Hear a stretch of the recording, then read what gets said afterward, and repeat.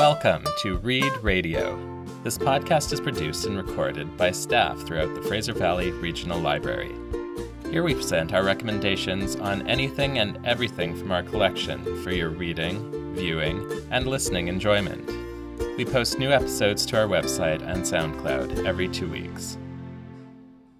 Hi, my name is Jan and I work at the Maple Ridge Public Library. My podcast today is on books for children about that great milestone in a child's life and often a parent's biggest headache, potty training. On a regular basis, we are asked for books on potty training.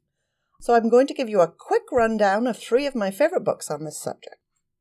The first title is Toilet Tales by Andrea Wayne von Königsloh.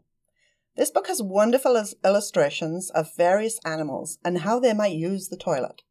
From the king of the beasts, the lion, using the toilet as a throne, to the chicken thinking it was her nest, and the elephant who obviously breaks the toilet because of his enormous weight, this book will have you and your child laughing and ultimately having a discussion about the correct use of the toilet. The story ends with a picture of a child on a toilet, and guess what? They've figured it out, as all kids do. Another great book that can definitely give you creative ways to help with the process is Tinkle Tinkle Little Tot by Bruce Lansky. This book comes with a great CD that has 16 songs. Singing these songs with your child will help you both take a fun approach to the potty training process.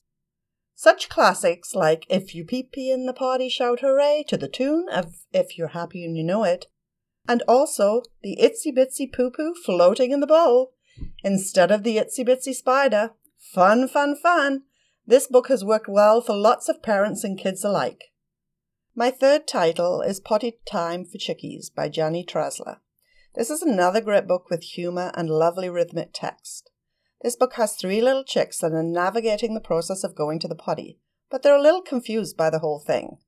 They play with the toilet paper, leap off the toilet, and splash around in the bowl until they realise what the toilet is really for.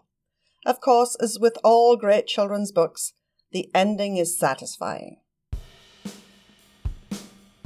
If you enjoyed this episode of Read Radio, you can also listen to or download our previous podcasts. Head over to ferl.ca or find us on iTunes and SoundCloud.